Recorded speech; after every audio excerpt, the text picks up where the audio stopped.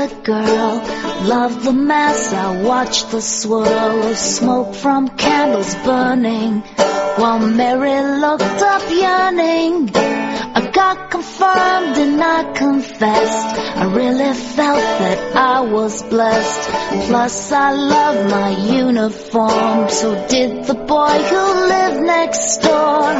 But something changed when I became of age, and all those things I thought were true, someday I'd break the big taboo of letting go of God. Letting go of God. Then I turned my mind to the east. And this is Free Thought Radio Hour. Excuse me, take a minute to catch up there. I'm Larry Rhodes. This is WOZO Radio, 103.9 FM, low power FM, that is, Knoxville, Tennessee. Our call-in number, if we'll be taking calls this hour, the call-in number is 333-5937, and I'm missing a few beats because I'm trying to adjust the levels and all that while I'm talking. The Free Thought Radio Hour, I'm Doubter 5. We'll be talking about atheism, free thought, rational thought, humanism, and the sciences. Conversely, we'll also talk about religion, religious faith, God, holy books, and superstitions. Despite what Steve Martin might have you think, there are a lot of atheist songs, and you'll be hearing some of them right here on this program. Tonight, we have a special guest, Kevin Scott. Welcome to the show, Kevin. Hey, it's good to be here. I understand you're an atheist who used to preach the gospel. I did, for quite a while. Wrote for some Christian publications, Christianity Today and Guideposts and some different publications that people may have heard of. Helped plant a number of churches, and through a pretty long process, gave up my faith.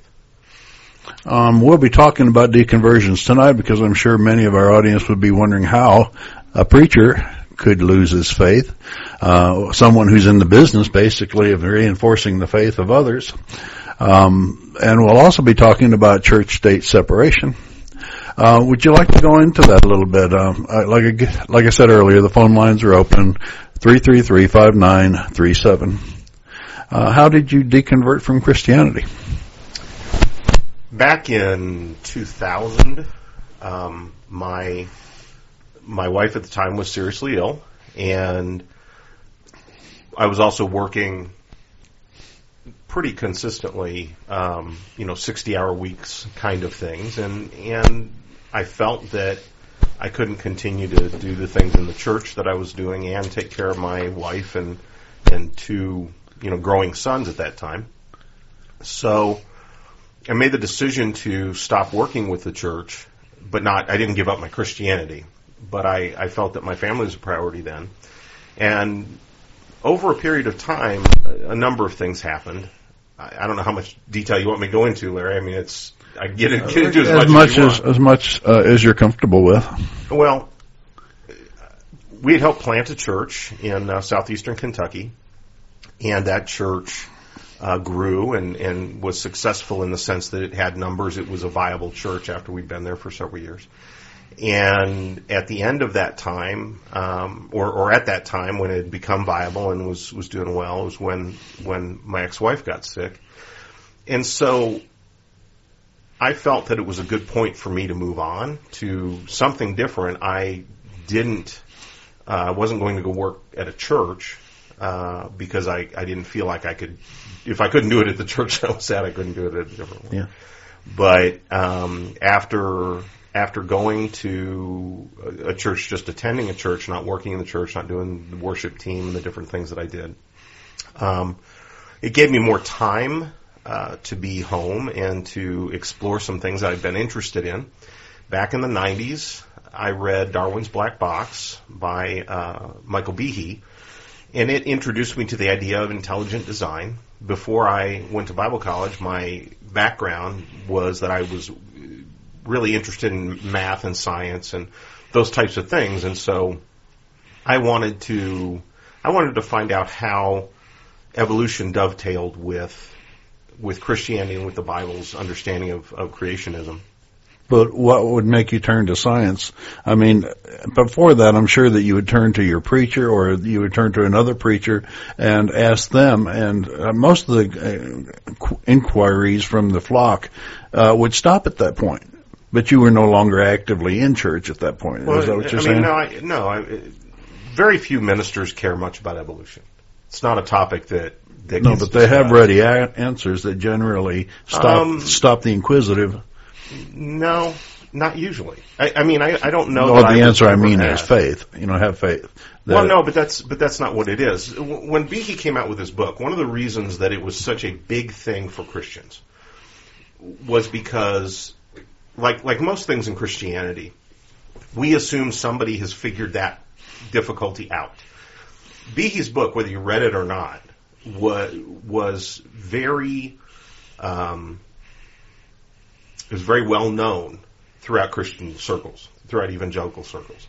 So, like so many things in Christianity, without reading the book or without looking at the science or anything like that, people just kind of accepted, oh, good, well, somebody did figure that out. Somebody who's smart about evolutionary biology already figured that out, so I don't need to worry about that. So if somebody says, well, evolution and the Bible are incompatible, I don't need to talk about that because it's already been figured out. People smarter than me have done the research. Right.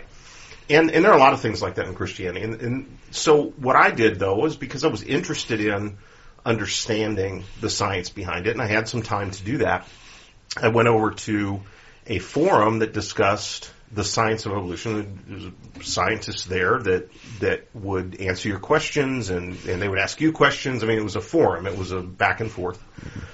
And I went there, and I spent about 6 months trying to understand why people say that intelligent design is not science. And after I went there and was honestly questioning and so on, after a long enough period of time, I began to understand that the people who were behind the intelligent design movement were either incompetent, otherwise they didn't know that they weren't doing science, but they weren't doing science, or they were, deluded, or they were intentionally lying to people. I didn't know which of those three it was. They were deluded or dishonest. Yeah, or incompetent. Incompetent. Yeah. Just in case, I know there are an awful lot of people out there that are internet savvy, but again, there are a lot of people that are in religious bubbles and don't have much contact with the outside world or even internet forums. Would you take just a second to explain what a forum is? Oh, sure, yeah. So in this case, and you can go there and visit yourself if you want, it's antievolution.org. Don't let the name throw you. It's actually populated by people who have done the science and who do the science every day of evolutionary biology, and they actually have answers. So what an internet forum is, it's a place where you can go, it's a website you can go to, where you can type in questions, type in comments. If you're familiar at all with Facebook, it would kind of be like Facebook in the sense that there are posts, and then you can comment on those posts, and other people can comment on those posts. But typically with a forum, it's a much more discussion-oriented process than just, hey, I really like that picture of your dog. And it doesn't seem to be as much bashing on forums. To me, it's more intellectual than like Facebook, who anybody, Tom, Dick, and Harry, jump on there and troll. Right. There are sites that you can go to that are not like that one, in that this is like a monolithic type of topic that you go to this site for. There are other sites that you can go to that cover dozens and dozens of topics. You just go to the forum site, type in the topic that you'd like to have a discussion on, and it will take you to that type of forum, or there may be more than one, that you can jump in and start your discussion at that point. Yes, yeah, without question. But this one is really dedicated to evolution. Yeah, and the important thing is when you get somebody's opinion on the internet, you research it yourself. There are a lot of people out there that are shoveling disinformation as much as people are shoveling information or trying to disseminate information. You need to take the responsibility on your own shoulders to do your own research and find out what the truth is, which is what you did at that point. It is, and when I found out that people who should have known better and who claimed to know better were being dishonest, I then began to look at other places in my Christianity where I had just accepted an answer that, because, from the time I was in Bible college all the way through, there are certain people you look to and you respect and you say, well, this guy really knows his stuff because everybody says he knows his stuff. So I started looking at other things where I just accepted the party line, I guess. This little problem in the Bible isn't a problem because of this thing or whatever. And after a long period of time, I began to say, well, maybe I still believe in the supernatural world. I still believe in a God. I'm not really sure that the Bible is the whole revelation of who that God is. And then from there, I eventually got to where I started saying, well, the Bible is several men's. I mean, it's been written by a lot of different people, but it's several people's description of how they saw God. And then I got to the place where I began to discount the supernatural simply because every other time we see a supposed supernatural occurrence today, we find a ready physical explanation for it. There's some reason why it happened. Yeah, but there are still a multitude of people who are ready to jump on the supernatural one with or without evidence. Right. Well, I mean, it is. We all have our blind spots. We all suffer from confirmation bias, and so that's just part of it. But for me, I could find no reason to have a belief in anything supernatural. There are things that we don't have explained in the natural world, but at one time we didn't have lightning explained in the natural world, and we thought that was Thor, or, I mean, it's right. Just, so you start, at some point you say, well, and I think, Neil Tyson said this, he said that if God is simply a smaller and smaller and smaller a receding pocket of scientific knowledge or ignorance. Yeah, that was it. Thank you. Yeah. Uh-huh. It's often quoted, but I haven't quoted it before. That's the idea that I just came to the conclusion that it makes no sense to say, okay, God didn't do this thing, or this thing that people used to think he did, but he still does these three things. Soon it'll be two. Yeah. And then it'll be one. Yeah. And there'll always be things about the universe we don't understand. Well, the thing that always gets me was that God did it. It doesn't give you any more information about how it occurred.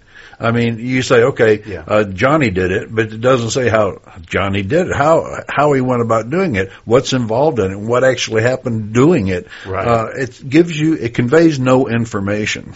And that's what science is all about, getting information about the natural universe. Right. And I think, too, for me, it had to do with looking at life through a different lens. And there were some difficult things about that. One of the things that was difficult was I always believed throughout my entire life from the time I was probably 5 that God was looking out for me. All of a sudden, and based on that faith, that idea that God was looking out for me, I was able to go into Appalachia and build some churches, do some things that would have terrified me if it was just me. Mm-hmm. But I believed it was God in me, and I figured God was big enough to do anything. Well, if you come to a place where you recognize that faith is not going to be a part of your life anymore, then all of a sudden, that confidence you had that God had your back, that's gone. Yeah. And so that was a difficult transition. And that's something I think a lot of atheists who maybe have always been atheists, maybe they, or people who didn't have a tremendous faith, maybe they went to church, maybe they had faith, quote unquote, but they didn't have to step out on their faith. They didn't depend on their faith for their day to day. Right. It's a different thing. Yeah. Have you ever heard of Julia Sweeney and heard of any of her works? She said that one of the problems that she had when she lost her faith was that not only did God not have her back anymore, but that her brother who died, she'll never see him again. Right. And that this other guy who died, and then eventually she came around to thinking, dang, one day I'm going to die. And all of these are realizations that you have to come to terms with when you're an atheist. They're not pleasant terms, but they're honest terms. One of these days you are going to die. All the people in the world today are not going to live forever, and the people that have died up till now you will not see again. These are hard facts. But it's something that once you learn to live with it and deal with it yourself, it's not crippling anymore. You don't have to worry about your loved one or your brother or something spending an eternity in hell. That one, to me, was one of the greatest boons of not having to believe in Christianity anymore. Yeah, I think for me it was funny because I actually thought that it would bother me to not have eternity. For me, it gave me a great amount of peace that the here and now is what I've got, and there isn't something I'm working for that I won't see realized here. Yeah. That's not a very good explanation of it, but Robert G. Ingersoll, the way I look at it is, he says most Christians can't stand the 2 hours that they spend in church on Sunday, much less an eternity of constant church. I mean, that to me would be mind-numbing. It wouldn't take me long to go insane in a situation like that. I mean, it's not just that 10 trillion billion years will pass. It's that 10 trillion billion years will only be the beginning because it will never end, ever. And that is unconscionable to me. I would rather have, peace and end than look forward to something like that. I think for me, pretty early, well, I guess when Hawking came out with Brief History of Time, mm-hmm. I read that and I was still a Christian, still very much a Christian. That was my whole life. And when he came out with that, I began to wonder if, and this was my kind of philosophy on eternity, that we would just not be in time anymore. That time would be just another dimension that we could transverse. So the idea of saying a billion years is just the beginning, that didn't have relevance to me. Time has very much relevance to me now, because I don't think that we're going to transcend time. I don't think that's going to happen. I can't imagine, but there's a lot of things I'm sure about the physical universe that I couldn't imagine anyway. What was it? I think it was Feynman said that not only is the universe, or may the universe, I'll get it in a minute, stranger than we think, it may be stranger than we can think. It may be beyond our ability to think about how strange it is. Yeah, I look at the little child analogy, and you say, a 3-year-old child asks you a question about something complicated that most adults understand, but being able to explain it to a 3-year-old might be near on impossible. And so we use analogies and we use all these kinds of things. But yeah, I think it's highly possible that there are things that we won't understand until our intelligence increases. Yeah. I'm going to give our voice a break here and play a song. This is going to be A Glorious Dawn by the Symphony of Science, and we'll be back in about 3.5 minutes. I'm not very good at singing songs, but here's a try.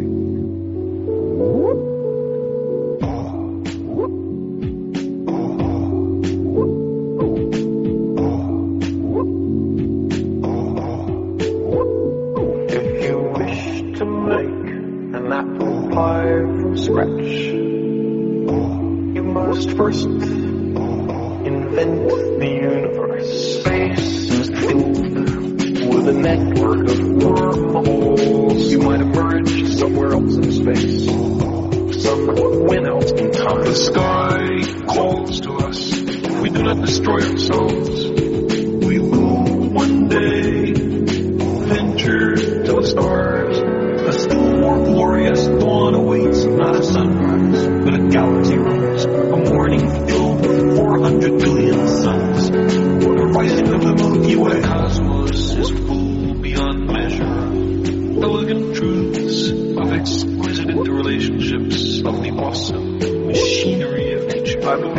Our future depends powerfully on how well we understand this cosmos, in which we float like a mote of dust in the morning sky. The brain does much more than just recollect.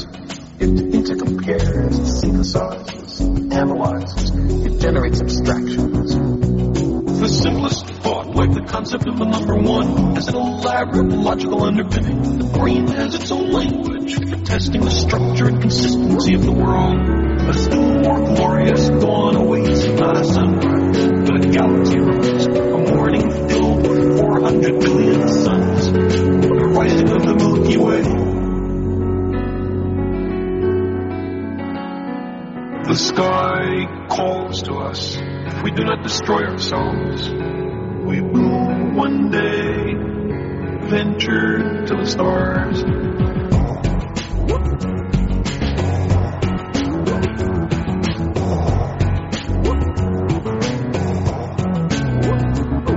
For thousands of years, people have wondered about the universe. Did it stretch out forever, or was there a limit? From the Big Bang to black holes, from dark matter to a possible Big Crunch, our image of the universe today is full of strange sounding ideas. How lucky we are to live in this time, the first moment in human history when we are, in fact, visiting other worlds. A still more glorious dawn awaits, not a sunrise, but a galaxy rise. A morning filled with 400 billion suns. The rising of the Milky Way. A still more glorious dawn awaits, not a sunrise, but a galaxy rise. A morning filled with 400 billion suns. The rising of the Milky Way.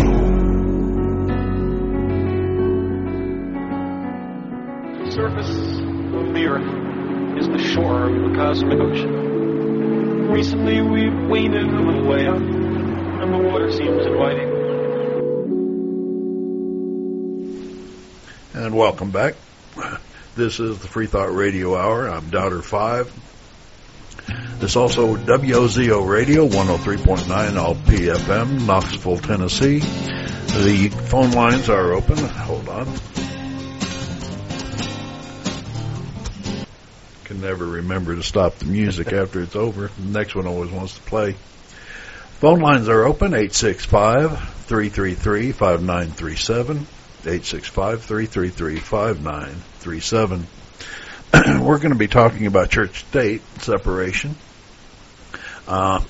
You were talking about how people respond to that concept. Well, here in the U.S., and especially in the areas that I'm most familiar with, which is eastern Kentucky for the most part, had a lot of experience in different schools in eastern Kentucky. Knew a lot of teachers. It's very difficult for, going back, the Establishment Clause of the First Amendment says, we're not supposed to establish a religion. We're not going to establish an official U.S. religion. We're also not going to promote a particular religion. So the idea that we're not going to establish, I think most people understand. I don't think most of my friends who are in the public space would say, oh, no, we should have a church that the government owns, runs, whatever. However, the promotion of religion, that's where they get tripped up.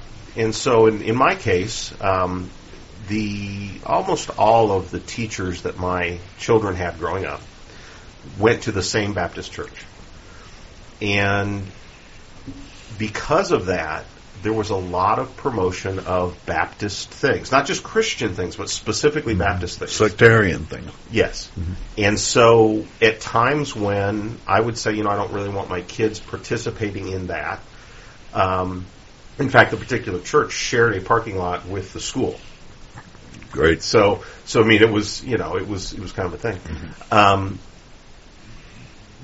The teachers and administrators really couldn't grasp the concept that when you exclude a child, even if you give them an alternative activity to participate in, so you've got 30 kids doing the religious thing, and the one kid who's in most cases parents said, I don't want my kid participating in that, they're shuttled off to the library or whatever to do something different. I don't think most teachers that I talk to have the concept that, so what we're saying is the typical kids, the normal kids, do the Christian thing, and in this case, the Baptist thing. And the school-approved thing. Yeah, and then if you're a weirdo, then you get sent to the library. Yeah, right. And it was a pretty consistent thing. I mean, to the point where that particular church was so pervasive in the school system, everybody from the superintendent on down, that when you got out of college and wanted a job in the schools, you went to that church. I mean, that was a pretty standard, understood thing. If you didn't go to that church, then there's something wrong with you, and you should not be allowed in their system? Well, I think it was more like you develop the relationships with those people. They know you're a good egg, that kind of thing. Yeah. Well, the problem I have, even in addition to that, that's certainly a problem, is that it puts the government or the school or the teacher in a position of choosing one sectarian belief system over another. And we don't want the government in that position. And let's say that you're a Catholic and you happen to move to that town for a job. Well, all of a sudden, the entire governmental establishment does not respect your religion, is actively working against your religion. You're an outcast, and that's not a position that the government should be in. They should be representing their citizenry and doing the best job they can for their citizenry. Well, not recommending one religion over another. In a real-world example, from my experience, were Jewish kids. Because in rural Kentucky, the idea that there just aren't any, there are very, very few, very, very few people who are practicing Judaism. Okay? So, and there's no synagogues, there's no familiarity with it at all. Catholicism, there's a Catholic church in most rural Kentucky areas. So there was some familiarity with that. But the idea that a child needs to be off for Yom Kippur and not be penalized for that any more than Christian students are penalized for being off on a religious holiday. Right. That kind of thing was completely lost on the school. That's cool. There's another thing going on nowadays in America that, since "In God We Trust" is on the money, it's the U.S. motto now. Since it was adopted in 1953 or 4, some of the city police departments have started putting, and the sheriff's department, putting "In God We Trust" on the cars. Now, legally, there's nothing we can do about that because it's the U.S. motto. They are sharing the U.S. motto. But even at the best point of that, it's non-sectarian.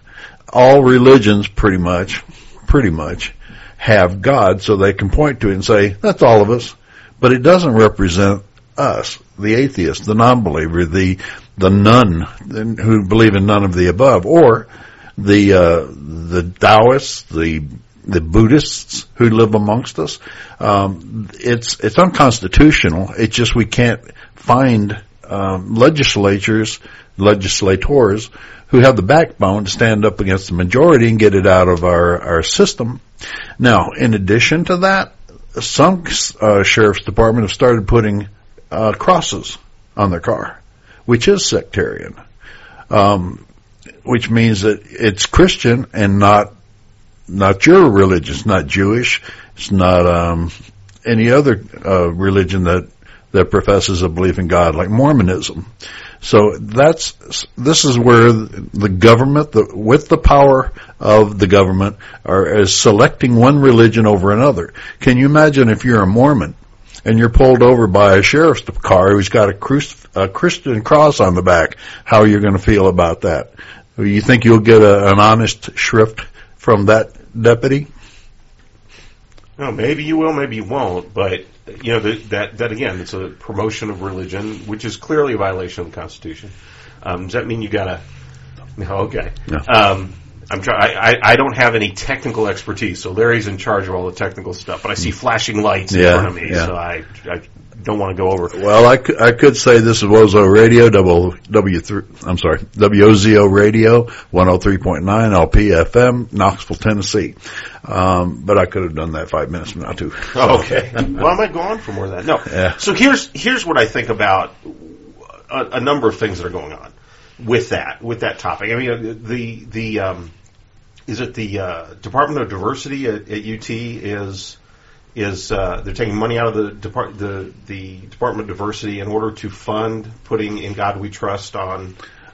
That's what I hear. I haven't read much more than that, but that's a crime to me. I mean, first of all, it's general funds that the university has to spend on its students, and it's using those funds to spend on a particular sectarian segment of its population. Right. Well, but here's what I think about a lot of this stuff. We're in a very hotly debated hotly contested presidential election right now. Uh-huh. So we know from elections over the last however many, hundreds of years, that you have to appeal to a base, you have to appeal to people, you have to convince them that they should vote for you. There is a benefit to doing some of these things for politicians. There's a benefit for doing some of these things for leadership. But there's not really a downside that the public sees. So if you're put in a position where somebody recommends, hey, we should put In God We Trust on our police cruisers, and that's the national motto, and Christians are being persecuted all over the United States, and all of this stuff. So if the sheriff says, I don't think that's good, and I don't think it certainly doesn't seem to fit the spirit of the Constitution, whatever you want to say, that's a real risky position for him to take. It's a lot easier for him to say, yeah, okay, fine. Yeah. It's like when the coach brings his team out on the field and says, okay, take a knee. And he has all of his team kneel down while he leads them in prayer. What's going to be your position on the team going forward if you say, oh, sorry, not me, I'm over here, forget that? Well, that's true. And all of a sudden you're in the second string or the third string. That particular thing happened. I'm sure you know that. I know it does happen. No, I mean it happened recently, and there was a lawsuit over it, and I have the details in front of me. But it ended up that the students could still pray, and student-led prayer is fine. Mm-hmm. That's been ruled constitutional, right? And that's not government endorsement of prayer, right? But the coach couldn't lead the prayer and couldn't be involved. He's a government representative, right? And the interesting thing was that while the kids could still pray, it was considered a terrible thing by the coach and by a lot of the parents that this coach was excluded from that. Well, that's why we have these kinds of laws, because you don't want to have any particular religion being fostered on your kids without, from a government employee. Right. And that government employee could be, he could be a Christian, but he could also be, any number of faiths. Mm-hmm. And more likely, because of the increasing population of Islam, he could be a Muslim. Right. And how would you feel about that? Well, we have an example of what happens when a religious majority becomes when a certain religion has a majority of the population, like in a school district and so on. In New York right now, there are areas of New York where the Hasidic population is so high that they are all the school board members, they're all the elected officials, and so all the government, the people that are being taxed, they pay property taxes just like everybody else. Yeah. That money is being used to fund religious education. Yeah. Now, don't get me wrong, you can send your kids to a religious school. That is allowed. Right. There are secular schools all over America. If you want to homeschool your kids, right, and teach them your religion, that's fine too. When I say that's fine, I mean that's legal. You can do that. However, to do that, you're keeping them in a bubble that will socially isolate your children from the regular public school environment, which you can judge the pros and cons of that yourself. One thing about taking religion into the government sphere is, if you'll notice these days, most cities and county governments, but even state governments, don't have a lot of money. I mean, they're strapped to do the things they need to do for their citizenry. And if you start taking that position that your government, whether it's city, county, or state, or federal, for that matter, but particularly these strap-sitting county governments, and start putting things like crosses on your vehicle, your government vehicles, or leading prayer in your classroom, you're opening yourself up for suits, legal suits. There was a letter to the editor in the Knox News Sentinel recently. The title of it was Religious legislation is costly for taxpayers. And it says that on March 29th, the front page of the News Sentinel featured a headline that read, "The state owes $2 million in gay marriage case. The state must pay the legal fees of 3 couples who challenged Tennessee's same-sex marriage ban." On the backside, we learned that the state senator, Steve Sutherland, is renewing his push to have the Bible designated as Tennessee's official state book. Again, this is government taking the position that one religion over all others is best or good or valid, and you open yourself up to civil suit. The state is now $2 million poorer for having a discrimination law that discriminates against gays. How many other religious-based laws are we trying to push? In particular, we're trying to push the Bible as a state book. Well, why not the Quran? Why not Pearl of Great Price, Mormonism?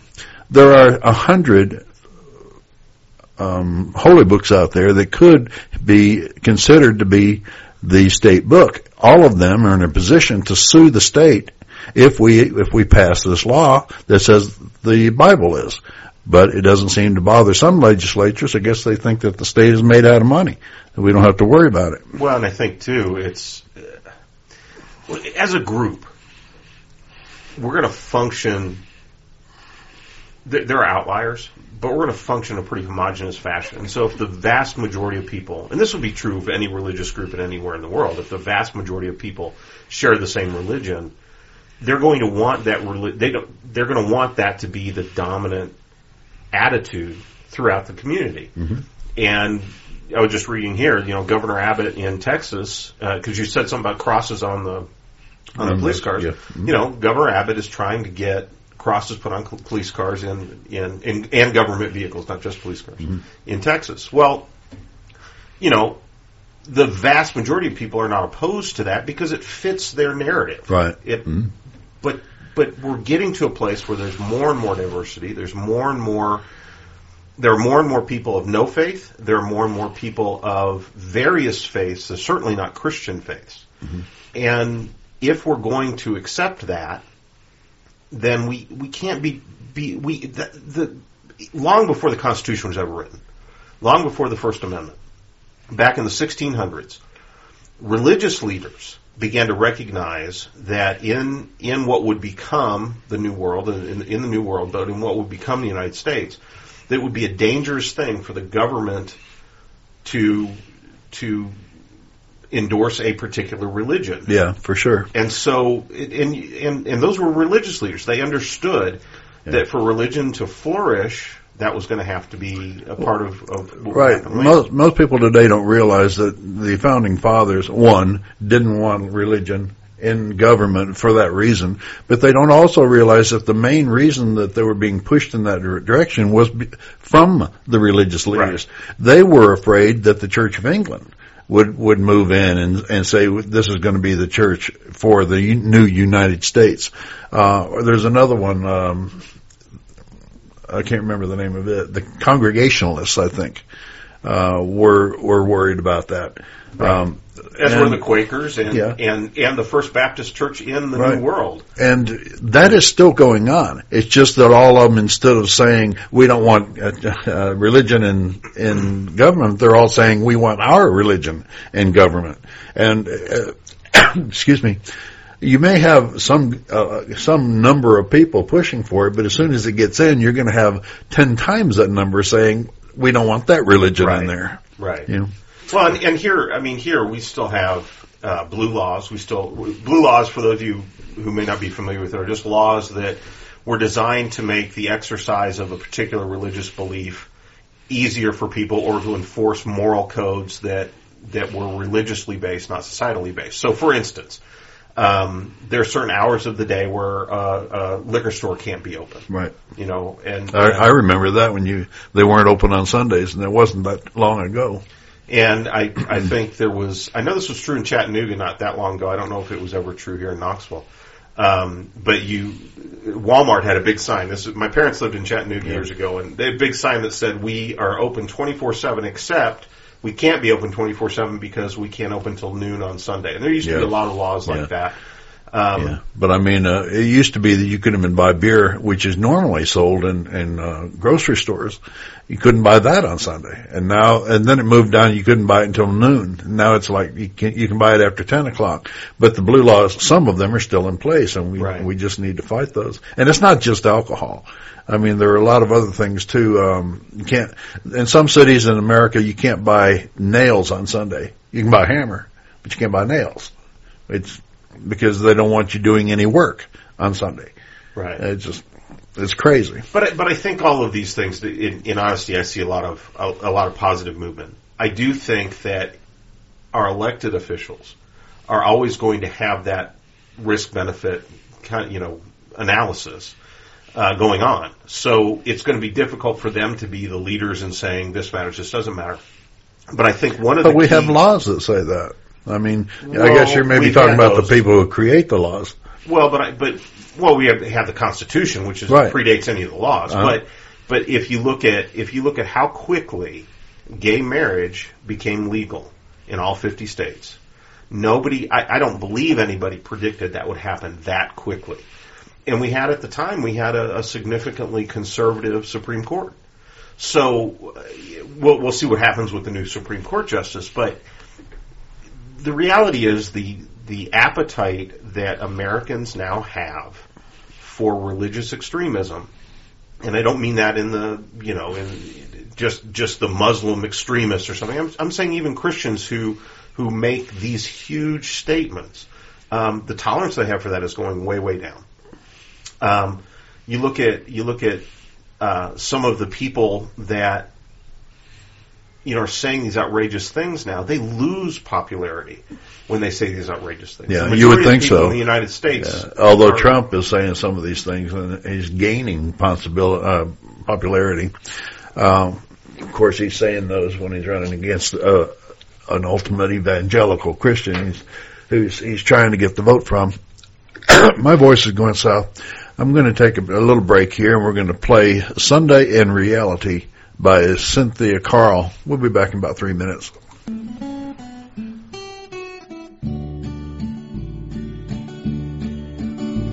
I come to the garden alone. There's a strange-looking guy by the tree.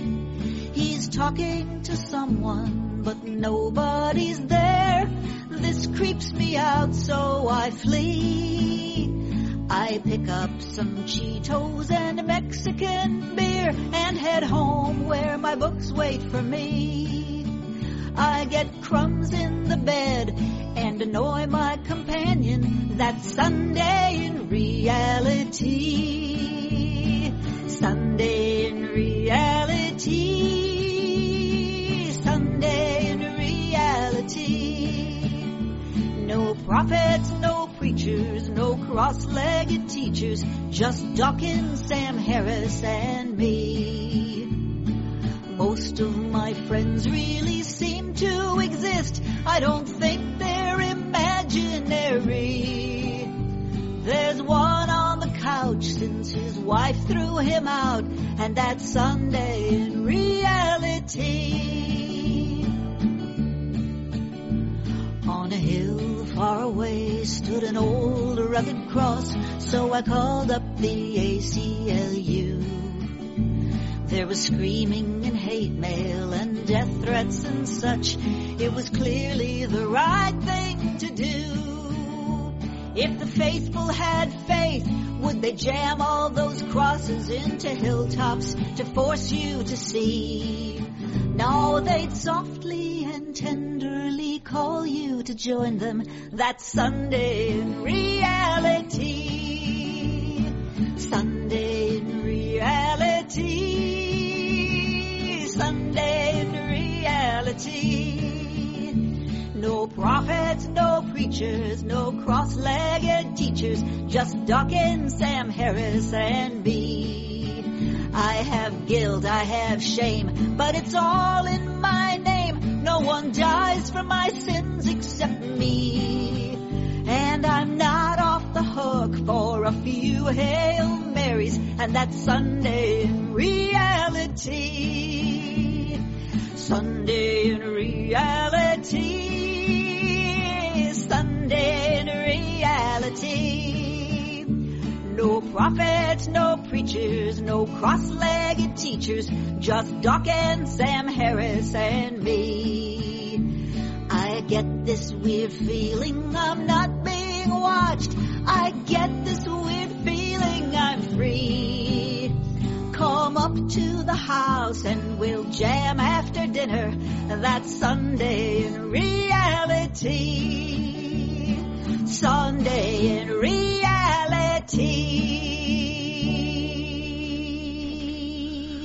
If I can remember to stop the song now. Okay, that was Sunday in Reality by Cynthia Carl. And time for a few announcements, I guess. First, we'd like to talk about the Atheist Society of Knoxville. I'll tell you a little bit about it. It's founded in 2002, so it's, 14 years old now. It has 500 and almost 600 members now, most of them on the mailing list, but we have maybe 80 or 90 full-time members that are dues-paying members. You can find it online at knoxvilleatheist.org, and you can join them at their meetup in the Old City every Tuesday at Barley's Taproom and Pizzeria. Everybody's welcome, as long as you don't preach, proselytize, provoke, or punch. Apologies to Matt Dillahunty. But you're a member of Atheist Society. Yeah, no, I really enjoy the Tuesday night group. We get together, and yeah, sometimes we will talk a little bit about religion. Most of the time, though, we just hang out and get to know one another, get to know, if you're an atheist like me, if you're an atheist like me, you need relationships with people we all need relationships with people. Sometimes the easiest people to have relationships with, though, have strong faith and are threatened by atheism, or they, for whatever reason. In my case, I'm not a very out atheist in my business because it would cost me a good deal of money. A lot of my clients are committed Christians. So the Atheist Society of Knoxville, when they meet on Tuesday night, gives me a chance to go meet new people who share my lack of faith, but still have all the social connections and the things that you would normally get in a church or whatever. And then we do fun things. Like this last week, we played Cards Against Humanity. We're going to do that again in a couple weeks. Yeah. So it's a great group, nice people. Well, except that one guy, he's kind of a jerk. Yeah, but mostly nice. I'm kidding. People. But no, I'm not kidding. No, I know who you're talking about. but he's not an atheist. No. I was actually that was the joke. The joke was that I was. Never mind. Okay. We had one but that younger creationist who would come by and preach at us. Yeah. But no, it's getting to be quite a community. When you come down there, you don't be surprised if you see 30, 35 people there, all chatting and carrying on. Well, I wouldn't say that's the best part of it, but one difference is that when you meet at church, you usually don't have beer or pizza. That's true. Yeah, so you may have Cokes and pizza, I guess, but it's a good group of people. The more you know them, the more you like them. So come on down. There's also the Rationalists of East Tennessee. They've been around for over 20 years. RET has bi-monthly presentations and discussions. They meet on the first and third Sunday at the Goins Administration Building, Cafeteria Annex, at the Pellissippi State Campus near Hardin Valley Road. You can just go there and follow the signs on Sunday. first and third Sunday, that is. But you probably need to go to their website, rationalist.org, and click on directions, and it will tell you all about it, how to get there. There's also a group called the Sunday Assembly, which started in England just a couple of years ago and has spread around the world. It's a no-God church setting for those who have had enough of religion, lost their faith, but still like the fellowship of a church-type gathering. It meets on the fourth Sunday of each month in downtown area. You'll have to go to Google and do Sunday Assembly search, Sunday Assembly Knoxville, to find out more particulars about it. Then there's the Humanists of East Tennessee, which is close as it gets to an atheist singles group in Knoxville. They meet many times a month, a couple times a week sometimes, for dinners, hiking, swimming, picnics, and community work. You can find them at Meetup as well. Just search for Humanists of East Tennessee. Now, if you're a student living in the Bible Belt, you know that you can be a kind of lonely existence. So you can search out the Secular Student Alliance, which has programs to give camaraderie and community to any free-thinking high school or college student who would like to be involved in the free thought movement or just find secular companionship in the Bible Belt. We have about 10 minutes left in the show. Is there anything you'd like to get into there, Kevin? Well, I could do a sermon. Show us your sermon style. No, my sermon style is pretty much like this. Oh, is it really? Yeah, well, when I did that. Yeah. I mean, I guess there are a couple things that I think I'm going to assume that most of the people listening to this are probably atheists. So there are a few things that I hear from other atheists that are not as common in evangelical Christianity, at least in the circles I ran in, than what I think most atheists think they are. Like evolution. Evolution is not something that a pastor spends any time really thinking about. There are some who do, and there are things that sometimes become an issue because, some will ask you, why is the Commonwealth of Kentucky putting so much tax money into the Ark Project or the Creation Museum? Mm-hmm. Those come up. Those kinds of things come up. But most pastors I know don't spend much time thinking about that kind of thing. They just, like other things, they just kind of assume that it's settled. And most Christians rarely ask about those kinds of things either. They kind of have the same assumption that everything's settled. Most Christians today are pretty much live and let live. Now, that's with one glaring exception. I think we both, I'm sure you saw it, I know I saw it, there were a couple surveys done recently that basically showed that people's perception of atheists is similar to people's perception of rapists in terms of the level of morality. Acceptance. Yeah. Mm-hmm. So I think one of the things that a lot of atheists miss, because I hear this a lot of atheists say something like, I can't understand why Christians would think just because I'm an atheist I don't have morals. Well, I understand why they think that.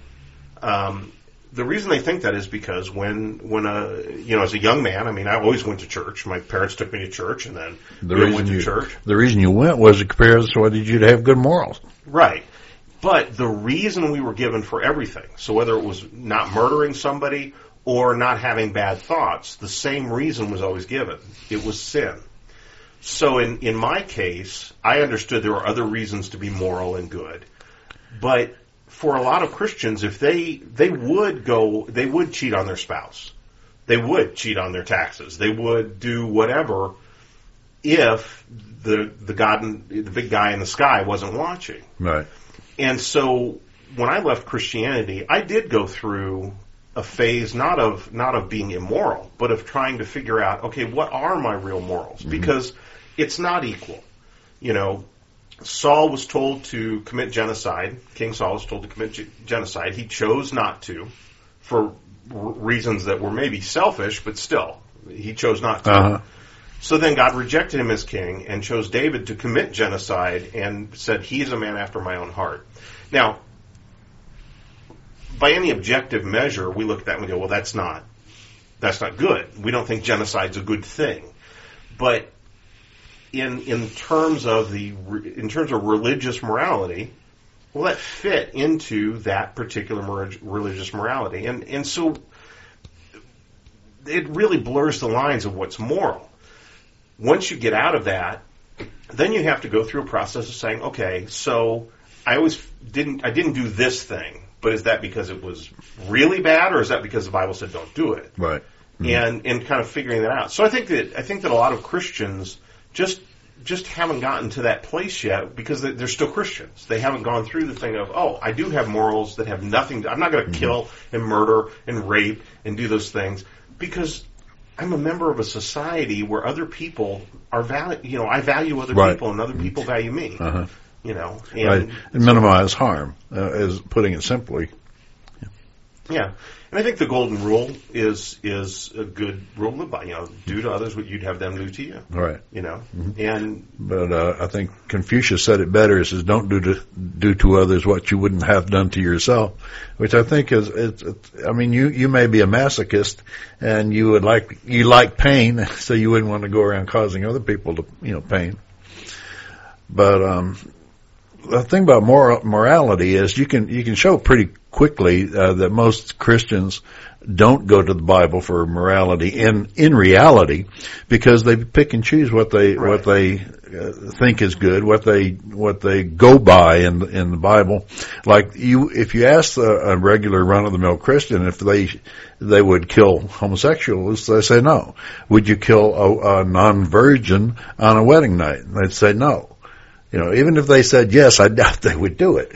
Right. But there are some who will, though. Operation Rescue is an example. Right. But in the Bible, it says to do that. Right. So they're choosing not to follow those things in the Bible, so they have to be using a standard of morality that's above and different from the Bible's. But I think we do have. I think that this is the thing. I think Christians today, for the most part, are moving much more toward a deist belief, or they like the philosophies, some of the philosophies of the Bible, of Jesus in particular. Yeah. And the rest of it, Well, you know what Jefferson did, Thomas Jefferson? He threw out the Old Testament. He took the New Testament and threw out anything that was supernatural, all miracles, things like that. And the only thing that was left were the words of Jesus. I mean, if we could get Christians to do that, that would alleviate an entire body of problems. And if somebody wants to see that, if they Google the Jefferson Bible, it's online. They can read that. Yeah. Well, we've come to the end of the show, it looks like. We didn't have any calls, maybe next time.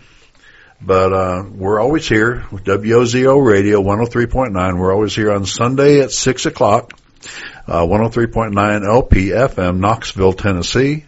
And I'm going to leave you with Big Butter Jesus, one of my favorite songs. It's just a fun song by Haywood Banks, and we'll see you next week.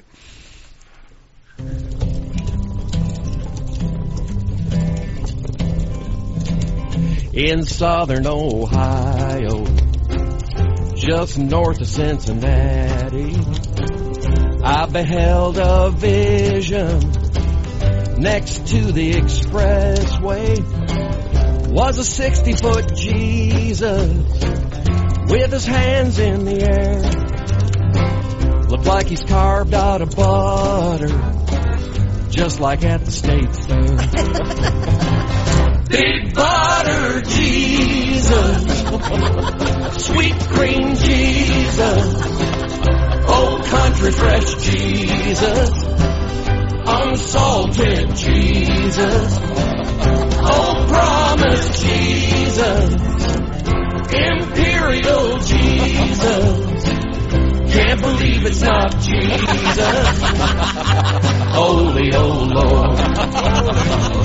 Well, you see him from the chest up, like he's about to do a backflip, like he scored a touchdown, or maybe melting or about to drown. Well, I've been to the state fair, seen a cow made out of corn cobs, Garth Brooks out of string cheese, and the virgin out of olives. Big butter Jesus, sweet cream Jesus, old country fresh Jesus.